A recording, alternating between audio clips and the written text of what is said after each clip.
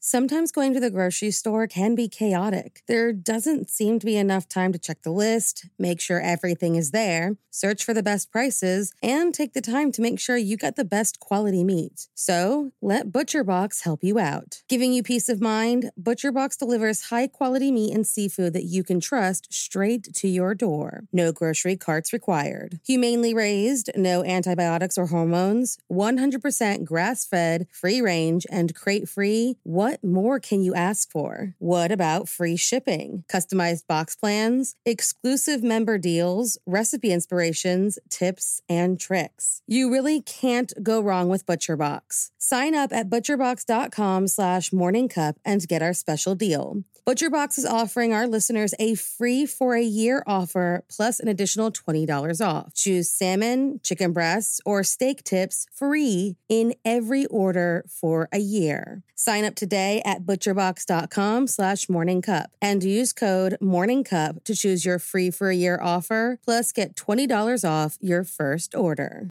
Yo tengo casi 33 años de ser forense. Nunca había visto una escena así. In spring 2021, reporter Brian Avelar launched an investigation that began in the depths of a grave dug by a serial killer and ended with the government forcing him and other journalists to flee El Salvador. Sonoro and Revista Factum present Humo, Murder and Silence in El Salvador. The story behind a country where the truth and its citizens' rights are buried under the weight of power. Señor Ministro, ¿dónde está Karen y Eduardo Guerrero? ¿Dónde están mis hijos? Listen to Humo, Murder and Silence in El Salvador, wherever you get your podcasts. There were two more murders 15 miles away. When police arrived, they found the telephones and electricity lines. We have a weird homicide. A scene described by one investigator as reminiscent of a weird... Morning. Couple murder. Serial killers, as we have come to learn, can be cunning con men who make their victims feel they are something incredibly special to them. On February 17, 1997, a dangerous man was released from prison while police worked to nail down the true extent of his crimes. A cunning man who amassed a following of men and women who thought they were the most special pieces of a group led by a very dangerous man. So if you like your coffee hot but your bones chilled, sit back and start your day with a morning cup of murder. On April 6, 1944, Hachan Bonani Grumuk Charles Sabraj was born to a Vietnamese shopgirl named Tran and an Indian Sindhi businessman named Sabraj, who was based in Saigon. Their marriage, however, did not last long, and Charles's father soon abandoned his family, who were left alone until Tran met a French army lieutenant who was stationed in French Indochina. This man would later adopt Charles, who always seemed to come second to the family he would later biologically father with Tran. By the time he was a teenager, Charles was engaging in petty crimes that ended up leading to his first jail sentence for burglary in 1963, where he somehow manipulated the French prison officials into granting him special favors and made fast friends with a prison volunteer named Felix Dieskany. So much so that when Charles was eventually paroled, he moved in with his new wealthy friend, who offered him entry into Paris's high society. Before long, Charles was playing quite the tightrope act between the French elite and Paris's criminal underworld, accumulating riches through a series of thefts and scams.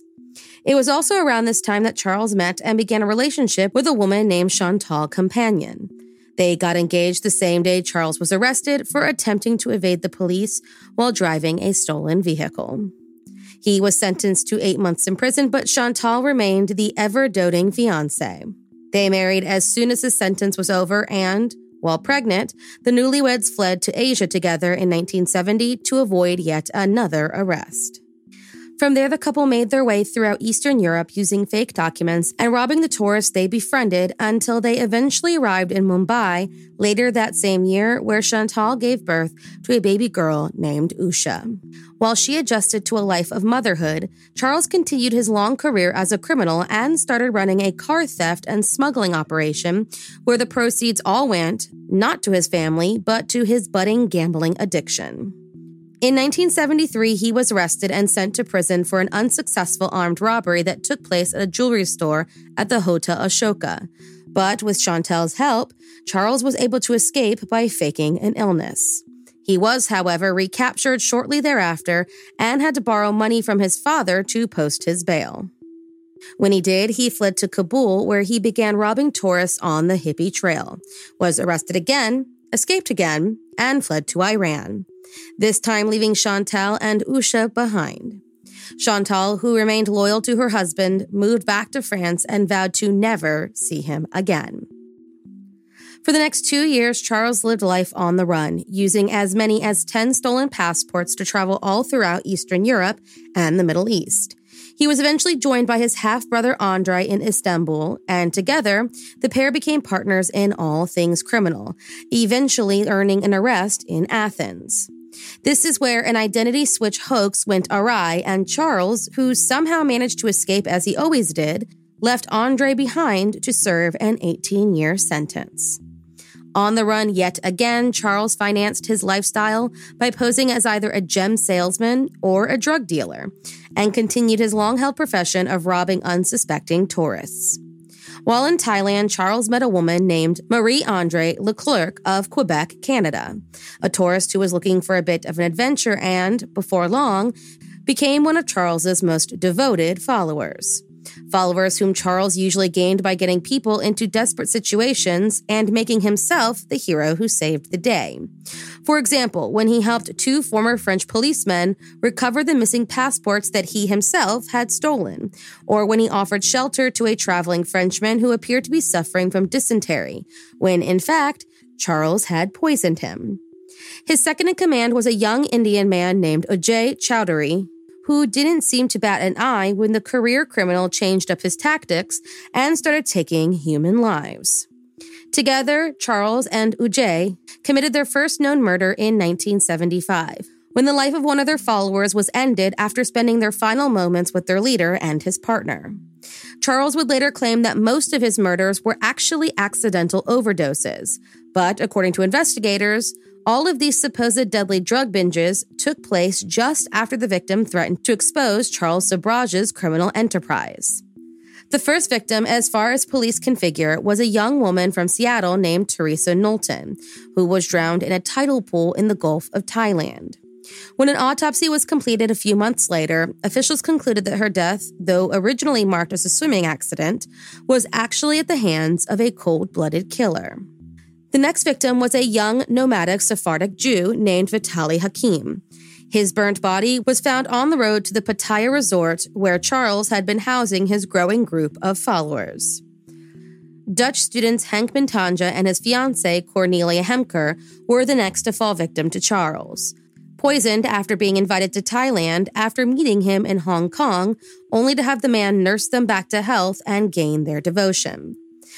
While they were recovering, Charles was visited by Vitaly's girlfriend, who had come to investigate his disappearance. Fearing she would shine a light on his misdeeds, Charles made moves to get rid of Henk and Cornelia. Their bodies were found strangled and burned on December 16, 1975. Vitaly's girlfriend, Charmaine Carew, was later found drowned in a very similar swimsuit to Teresa Knowlton, which would later earn Charles the nickname the Bikini Killer. Around the time Henk and Cornelia's bodies were identified, Charles and Marie-Andre Leclerc entered Nepal using their stolen passports. Here, Charles murdered Laurent Courrier and Connie Brosnich, before returning to Thailand with Marie-Andre using their passports. Once back in Thailand, Charles became worried that his 3 French companions were, rightfully so, suspecting him of becoming a serial killer after finding the stolen documents of his victims. They notified authorities and fled to Paris to get away from their once leader. Charles then entered either Varanasi or Calcutta, where he murdered an Israeli scholar named Avani Jacob, and used his passport to travel with both Marie-Andre and Ujay Chowdhury, first to Singapore and then to India before returning to Bangkok in March of 1976, despite the fact that, by this point, he knew the authorities were looking for him. They were all interrogated by the police about the growing list of victims, but fearing the negative publicity and how it would affect the country's tourist industry, they were all released. While all of this was going on, Dutch diplomat Herman Nippenberg and his wife, Angela, were investigating the murders of Henk and Cornelia. And Herman, having knowledge of and possibly even met Charles Sobrage, thought that he might be the one responsible for the couple's disappearance. With the help of Charles's neighbor, Herman built up quite the case against him and was eventually given police permission to search the murderer's apartment. Inside, he found documents belonging to Charles's many victims, poisons, syringes, and various other pieces of evidence that could be used against him.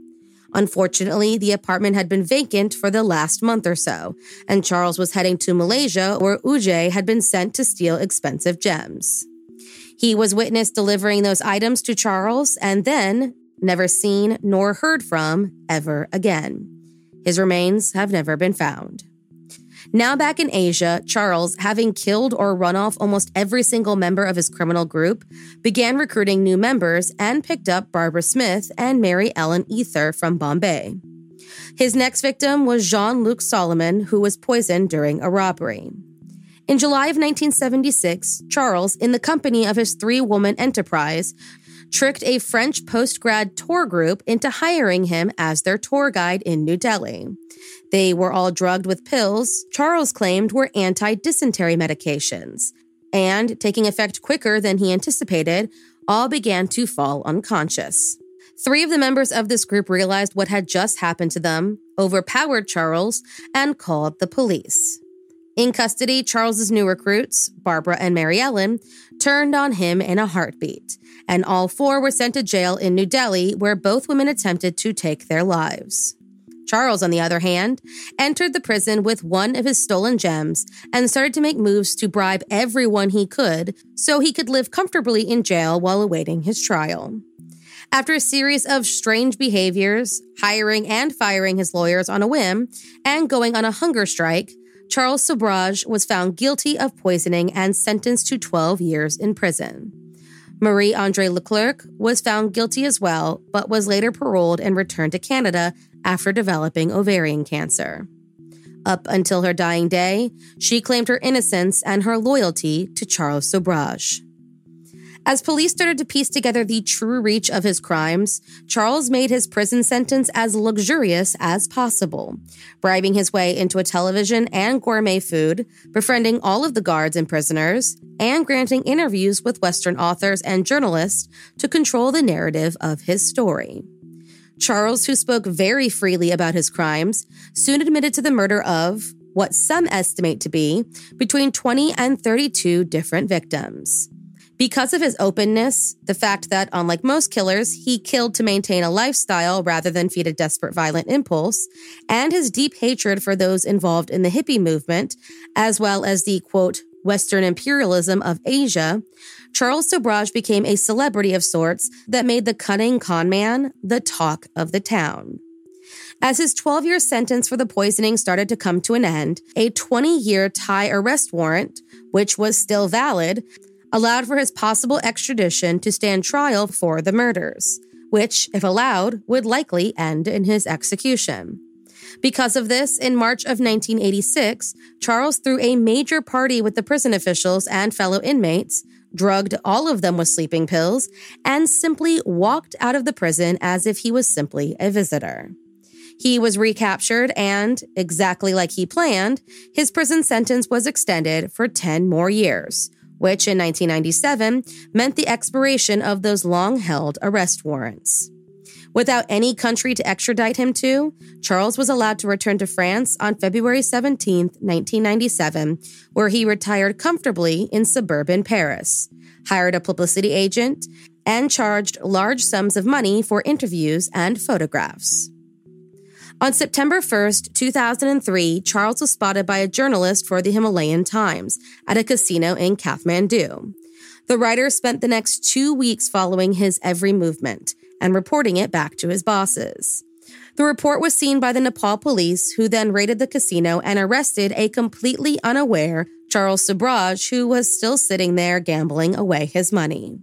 The Nepal police then made the decision to reopen Laurent Carrière and Connie Bronzich's double murder case from 1975, and because of their quick thinking, finally ended up placing Charles behind bars for 2 of his many murders, using the evidence gathered by Herman Nippenberg. He was sentenced to life imprisonment on August 20th, 2004. He appealed his conviction, claiming he was sentenced without a trial, and his lawyer later announced that Chantal Compagnon, the wife he abandoned all those years ago, was filing a case before the European Court of Human Rights for refusing to provide him with assistance. His conviction was confirmed in 2005. In 2008, he announced his engagement to Nepali reality star Nihiti Biswas and, through her, issued a statement claiming that he was never convicted of murder by any of the courts and asked the media not to refer to him as a serial killer. In July of 2010, the Supreme Court of Nepal postponed a verdict of appeal filed by Charles against the district court's verdict in regards to Connie's murder, calling the life sentence unfair and an act of racism. But they chose to, at the end of the month, uphold the original ruling and dismiss his claims entirely. He was given an additional year, a hefty fine for entering Nepal illegally, and had all his property seized. As of December 2020, Charles Sobrage is still serving out his sentence. Thank you for joining me in my morning cup of murder. Please join me again tomorrow to A Terrible Thing Happened on February 18th. Don't forget to rate and subscribe and let me know how you like it. If you want to help support the podcast, there's always Patreon or just sharing it with your true crime obsessed friends. And remember, stay safe.